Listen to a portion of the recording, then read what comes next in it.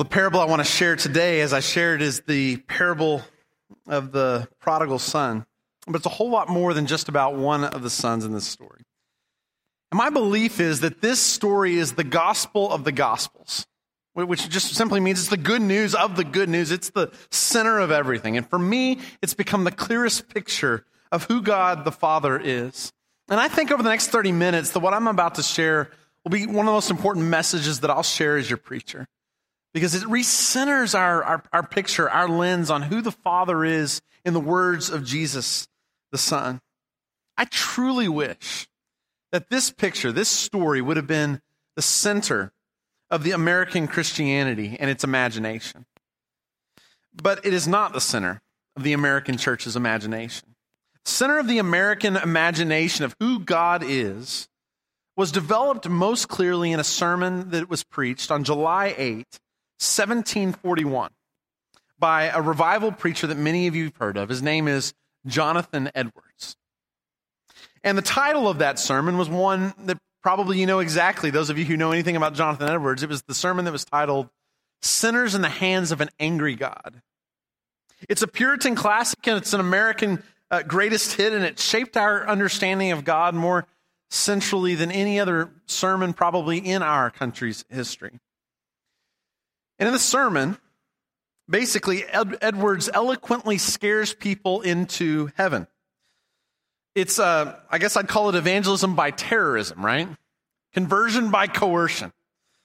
Probably the most famous part of this sermon, just to give you a taste of this, comes at a part where he describes an image of a spider that's hanging over a fire. I want to read part of that sermon to you. He says, the God that holds you over the pit of hell, much as one holds a spider or some loathsome insect over the fire, abhors you and is dreadfully provoked. His wrath towards you burns like fire. He looks upon you as worthy of nothing else but to be cast into the fire. He is of purer eyes than to bear to have you in his sight. You are 10,000 times so abominable in his sight as the most hateful, venomous serpent is in ours. Isn't that wonderful?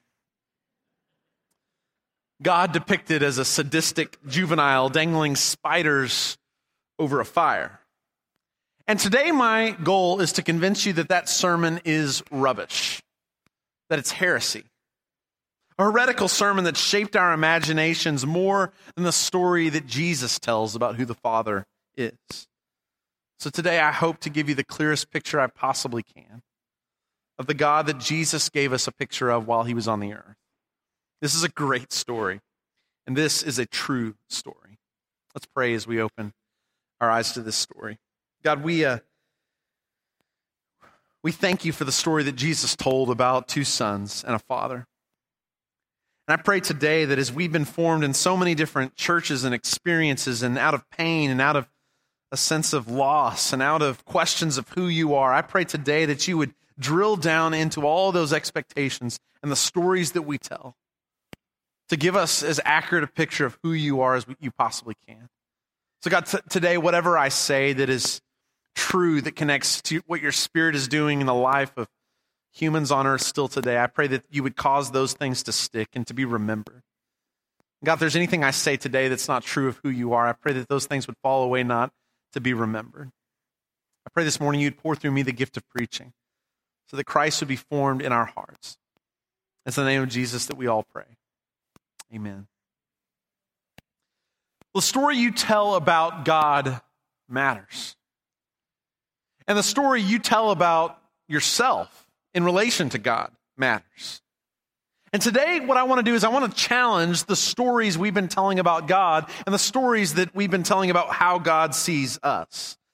Before I read the story in Luke chapter 15, if you have your Bibles, feel free to open there this morning. I want to set this in context because this is the third of three stories that Jesus tells in Luke chapter 15. The first of those stories we talked about last week. It's the story about a lost sheep. There's a shepherd who has 100 sheep. One wanders off and he goes to find that sheep and he brings it back home on his shoulders and he celebrates with the rest of the community when it's found. And then a story Jesus tells is about a woman who has 10 coins and one of those coins gets lost, and so she sweeps the house clean. She finds that coin, and she celebrates with those in her community. And now the third story Jesus tells, Luke 15, beginning in verse 11. Jesus continued, "There was a man who had 2 sons. The younger one said to his father, 'Father, give me my share of the estate.' So he divided his property between them." Now, I want you to hear this morning exactly what this younger son is saying, because in that culture, it was even more surprising than maybe how we receive it. When he is asking his father for his part of the inheritance, what he is actually saying is, because a father in that day would not have given the inheritance until that father had passed, then it would go on. What he's basically saying is, "Dad, I wish you were dead. Just give me my money so I can be done with you." Now, that should be a shocking thing to us, but in our culture, unfortunately, we have such disrespect when it comes to elders and parents that this might be a phrase you would hear uttered, maybe at a restaurant. Maybe you've heard this even painfully from your own kids. But in that culture, this was unheard of. This is a patriarchal Middle Eastern culture. You don't say that about your parents, but nevertheless, the father grants this request. It's so surprising. Hands over this inheritance, and you can imagine the story doesn't get any better from there, right? Let's keep reading. Luke 15, verse 13. Not long after that, the younger son got together all he had, set off for a distant country, and there squandered his wealth in wild living. And after he'd spent everything, there was a severe famine in that whole country, and he began to be in need. So he went and he hired himself out to a citizen of that country who sent him to his field to feed pigs. He longed to fill his stomach with the pods the pigs were eating, but no one gave him anything. And when he came to his senses, he said, "How many of my father's hired servants have food to spare? And here I am, starving to death. I will set out, go back to my father, say to him, 'Father, I've sinned against heaven and against you, and I'm no longer worthy to be called your son. Make me like one of your hired servants.' So he got up and went to his father." There's no shock here, right? The son blows his money. He winds up in trouble. He ends up in a field, which is an interesting line. I want you to remember that word. He's in a field, right? He's feeding pigs. Now, when it comes to this whole pig business, we know that these are unclean animals, right? And so this is a massive step downward for this guy to take. It's not just that he's lost all that he has. He's willing to do anything, even go work with, well, people that wouldn't be good Jewish people. And he's working with the pigs, and he's so hungry, he longs. You've never been there, right? He longs to fill his stomach with the pods the pigs eat. Maybe you have been in a situation like this. You know what that longing is, that desire to have nourishment of some kind. And then he comes to a moment of clarity. The text says that when he came to his senses, and he hatches a plan as he's sitting among those pigs. He realizes, back home, there were sons, but there were also servants and slaves.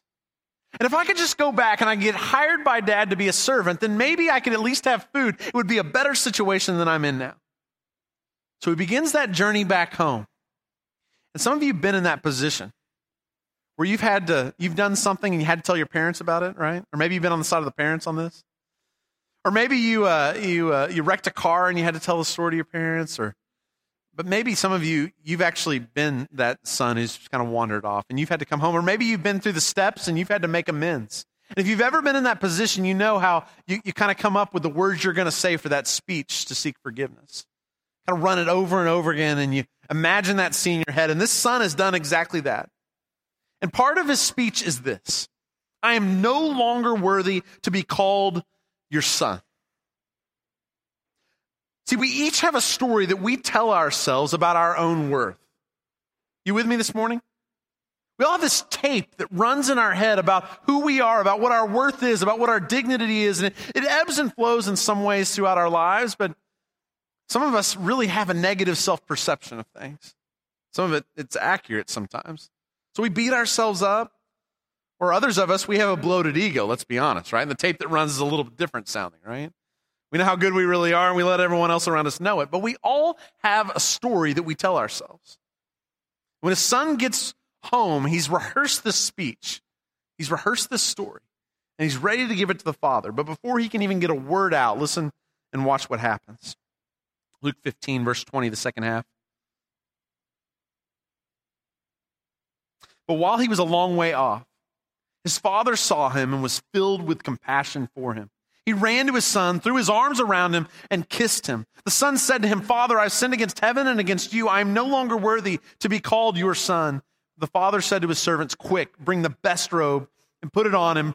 Put a ring on his finger and sandals on his feet. Bring the fattened calf and kill it. Let's have a feast and celebrate. For this son of mine was dead and is alive again. He was lost and is found." So they began to celebrate. It's a remarkable scene. And if you would just let this scene rework whatever story you've told about who God the Father is, it will change your life. It's changed mine, because the truth is Jonathan Edwards was wrong. The father in this story wasn't storing up anger. The father wasn't preparing a fire so he could dangle his son like a spider over that fire. The father isn't abominable. He doesn't see the son as abominable. That's not who this son is. The father has been worried sick over his son. And he's been rehearsing a scene in his own mind about one day where that son might return home. And he's been looking out at that road. And finally, the thing he dreamed of actually happens in this moment. And the story says the father was filled not with anger or rage or abhorring his son, or that he sees him as an abomination. What he sees is, well, he's filled with compassion. But that doesn't deter the son from beginning his rehearsed speech.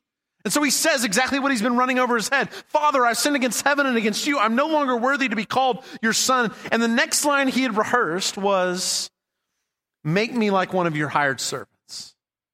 Before he can get that word out, the father breaks in and tells the story he's been waiting to tell. The father interrupts him before he can make his pitch, and he says, "Put a robe on that boy and put a ring on his finger." All of this are signs of sonship, signs that this boy belongs. So the story that he's been telling himself is, I'm no longer worthy to be called this guy's son. But the father has a different story he tells about him. The father's story is, this son, he was dead and now he's alive. He was lost and now he's found. And the father, you see, has a different narrative than the son does about the truth. In the father's eyes, that's my boy. And he's come home. So here's the question this morning. We all have stories in our head going around. And this sermon and this passage this morning is going to challenge some of the stories we've been believing. So are you going to trust your story? Or are you going to trust the story that Jesus tells about who the Father is? Do I trust my story that, well, I'm no longer worthy to be God's son because of what I've done? Or am I willing to trust the God's version, the Father's version, that this is my boy, put a robe on him, kill the fattened calf. We've got to celebrate because he's alive and we thought he was dead. Does he cling to his version of the story? Or is he going to give up on that and cling to a new version of the story? But there's another son in this story, if you want. The other son has stories playing in his head as well about who he is and who the Father is. Luke 15, verse 25. Meanwhile, the older son was in the field. Isn't that interesting? There's that detail again. Remember, the younger son was in the field eating, longing to eat the pods the pigs ate. He's lost. We know that. Sometimes we forget that this older son is just as lost as the younger son is. That symbol about a field is he's somewhere else. And the same thing happens in this story. The father comes to him, we read later in this story. Let's read on, actually, what happens. Verse 25. Meanwhile, the older son was in the field. And when he came near the house, he heard music and dancing. That is a party if you can hear not just the music, but the dancing, right? So he called one of his servants and asked him what was going on. "Your brother has come," he replied, "and your father has killed the fattened calf because he has him back safe and sound." The older brother became angry and refused to go in. But he answered his father, "Look, all these years I've been slaving for you and never disobeyed your orders. That you never even gave me a young goat so I could celebrate with my friends. But when this son of yours, who has squandered your property with prostitutes, comes home, you kill the fattened calf for him." Now the older brother sees what's going on, he hears what's going on, and he thinks, "What are you doing, Dad?" He's rehearsed a story about all this, and he's rehearsed a speech for the father. The father comes running out, just like he runs to the younger son. He runs outside the party and goes to the older son. And you find out the bitterness that's there. "You never even gave me a young goat. This animal that hardly has as much meat as the fattened calf, right? You never even gave me a young goat to celebrate with my friends." The older brother makes his case saying, "Look, I've been here the whole time playing the good son, and this other son of yours," he can't even say his name. You ever been hurt by someone so much that it's hard to utter their name? It's easier to talk about them as your kid's mother or as your ex, or there's a power when we can't speak the name sometimes of people. And that's the kind of pain this brother seems to have felt. So there's these narratives and stories that are going on. The younger son thinks, I'm not worthy anymore. The father corrects that story, but the older brother's believing a narrative too, and it's not correct either. The older brother's story is, I am your son because of all these years I've worked hard and I've done what's right. So now I am worthy. You've heard this before, haven't you? Maybe you said these things. I did it all right. What have I done to deserve this? I was moral. I didn't do that and that and that like everybody else did. I suffered in this way for the cause. I've been the good child. I showed up at all the right things and I checked all the right boxes. Doesn't that gain me something? See, the older brother's story is, I'm your good son because I did everything out and I actually have worth now. I'm worthy in your eyes because I've done it right. His story is, I'm worthy because of all the good stuff I've done. And the father challenges his story in a different way. I love this line. And if you feel like maybe you're an older brother, maybe that's where you associate more, I hope you'll memorize this line and commit it to memory. Verses 31 and 32. My son, the father said, you are always with me. Everything I have is yours. But we had to celebrate and be glad because this brother of yours was dead and is alive again. He was lost and is found. The father says to him, son, you are always with me, and everything I have is yours.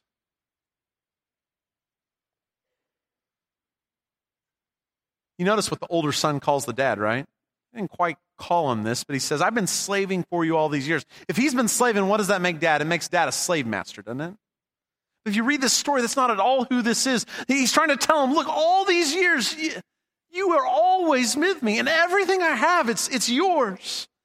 Out of all the lines of dialogue that Jesus could put in the mouth of the Father, who signifies God in this story, the line Jesus chooses to put in here is, you are always with me, and everything I have is yours. Now, if you're building an understanding of who God is, whether you've been at this for a long time or you're new to this journey of faith, you're considering Christianity for the first time, I hope you'll build on this instead of on Jonathan Edwards' sermon.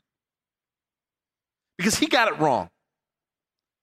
If you're going to start anywhere, start with the words of Jesus as Jesus describes who the Father is. And his words have nothing to do with spiders being dangled over fire. His response is, you are always with me, and everything I have is yours. And some of you need to hear this message this morning, and I wish I could just grab you by the lapel this morning, or I could just pat you on the back and say, I know you've been taught and you've been preached to, some of you, for years about a different picture of who God is. But what I want to put in front of you, what I want to set in front of you is this image that says, you don't have to work anymore. You don't have to check off any more boxes. There's nothing you can do that can cause God to love you more than he does right now through any kind of behavior. And unfortunately, in your sight, there's nothing that others can do to make him love them any less. Like, God loves you as much as he ever has, and nothing you do can impact his love for you. You are always with me, and everything I have is yours. If it sounds too good to be true, some of us think it probably is. No, this couldn't possibly be right. Some of us were saved through a manipulative and fearful picture that was painted for us of a God that's more like Zeus than the Father described in this parable that Jesus gives us picture of. Some of us grew up knowing that we liked Jesus. We just weren't sure we liked his dad. And that's why this picture that Jesus gives us in the story is so foreign to our ears. Because we all have a story that we believe about God. And there's a variety of factors that led us to the story that we believe. And each son has a version of the picture of who the Father is and who he is in relation to him. And in each of those stories, the Father doesn't let them continue with the narrative or the story they've told. The Father says, no, that's not true. And I'm going to tell you what the truth is. And he confronts that story with a different picture. And so with the younger son who says, I am not worthy, he's trying to pitch that maybe he can be a servant. He says, no. You are my son. I've been waiting on you. He runs and wraps his arms around him. He says, you're worthy. You're here, and we're going to celebrate because you were lost and you've been found. That's the narrative the Father's trying to convince his son of. There's not just one son he's trying to convince another story of. He's trying to convince the older brother at the very same time. See, there's two stories in this parable that God wants to confront. And for some of us, it's the younger brother that we need to hear this morning. Because maybe you've been down roads and you've wondered, can God actually love me? And Colin, you don't know where I've been and what I've done. I can't possibly be worthy. Holy is the furthest word that could describe my life. And if you come in with this picture that says, I guess the only thing I can hope is if God would give me a list of to-dos, then I could accomplish those and I could be received into this kingdom and maybe I could just be a servant in the kingdom of heaven. What I want you to hear this morning is, and what I want you to see this morning, is just this picture of the Father running to you saying, you don't even get to finish your pitch. Because you're welcomed, you're received, you're a son, you're a daughter, you're a child of God. There's nothing you can do. You are received because this is who you are, and Jesus has paid the debt for all those sins. There's nothing you've done that can ever keep you out of the kingdom of God. Nothing you're currently caught up in that God cannot forgive. There's nothing you will do that will preclude you or keep you out of this kingdom. All it takes is one step back, and the Father comes running. Some of you this morning, I wish I could just convince you of this. I don't know what can be done, but I hope you will hear. I hope you will see this image and you'll get rid of some of the pictures in the past you've had of who God is. This is the clearest picture of who our God is. It's who Jesus, the Son of God, pictures God to be. So this morning, maybe the day you want to run to Jesus, you want to take that step. And we'd love nothing more than to receive you, to baptize you in the name of Jesus. Take that step of repentance. We would celebrate with you just as these stories are about celebration here. But some of us need to hear a different message. In fact, maybe more of us need to hear a different message, a message to the older son. Now, if you've been paying attention to Luke chapter 15, then you realize the first two verses set the context for why Jesus tells this parable. Listen to this in Luke chapter 15, verse 1. Now, the tax collectors and sinners were all gathering around to hear Jesus. But the Pharisees and the teachers of the law muttered, "This man welcomes sinners and eats with them." So get the scene in your mind, right? Jesus is eating with people he shouldn't be eating with according to Jewish custom or whatever, right? He just always kind of frustrates people because he goes and eats with them anyway. And these religious leaders come up and are like, why would you hang out with these people? And Jesus doesn't respond to their question with some kind of response. He responds with stories. He tells the story of the sheep, tells the story of the coin, and then he tells this story. So the people who are there, who are the sinners, right? The younger brothers, I guess you'd say in this story, who are coming to hear from this rabbi, they're not the ones he actually tells these stories to. They get to overhear these stories told. So they get to hear this message. But these stories are intended for the people who come and say, why are you eating with these people? So remember that context as Jesus says what he's saying. The older brother is actually the part of this story they need to hear. And so often I've heard this sermon preached and we never get to the older brother. And I love that story about the younger brother because we've all been down that road at some level. We've all confessed our sins, but some of us need to hear the next part of this because that's originally the intent of the story. These are the kind of stories that got Jesus killed because older brothers don't like hearing this kind of stuff. These stories were threatening stories to older brothers who believed a certain story about who God was then. They're still upset and will get preachers killed today if they tell it honestly. Some of you need to hear Jesus' words this morning more than ever. For many people, the fundamental way spirituality was explained to them was about a transaction. And transactionalism is the idea that God has done something for you, but you have to do all these different things in order for that thing that he did to be effective. And that often sounds something like this. God sent Jesus to die on the cross. So here's what you need to do. You have to believe in a certain way and you have to live in a certain way. And if you do this perfectly, then what Jesus did on the cross will be effective for you. And where that leaves a lot of us, and I've seen this happen by deathbeds, and I've heard stories from children of people who've been faithful all of their lives. And they visit them on the deathbed as they're about to pass. And they've done everything they possibly could to follow Jesus. They've been in church every week. They've received the message of grace. But at the end of their lives, there's still this ringing question, this kind of gnawing anxiety that says, have we really done enough? Have I done enough? Have I been good enough? Have I perfected enough? Have I done enough? Some of you grew up in churches that prompted this question with an entirely different set of questions. And so you'd hear this often. A good sermon was, you know what? You're not praying enough. You know what? You're not giving enough. You know what? You're not volunteering enough. You know what? You're not reading your Bible enough. This is just kind of the ringing endorsement of what we're supposed to be as Christians. Some of you were brought up to think that the only way a sermon could be good is if you felt bad at the end of it. And underneath all of the God and Jesus talk is this system of transactionalism. You were bad, and if you would just do this, this, and this, then maybe things would turn out better in your life. And what Jesus is doing in this parable is he's telling a story about trust.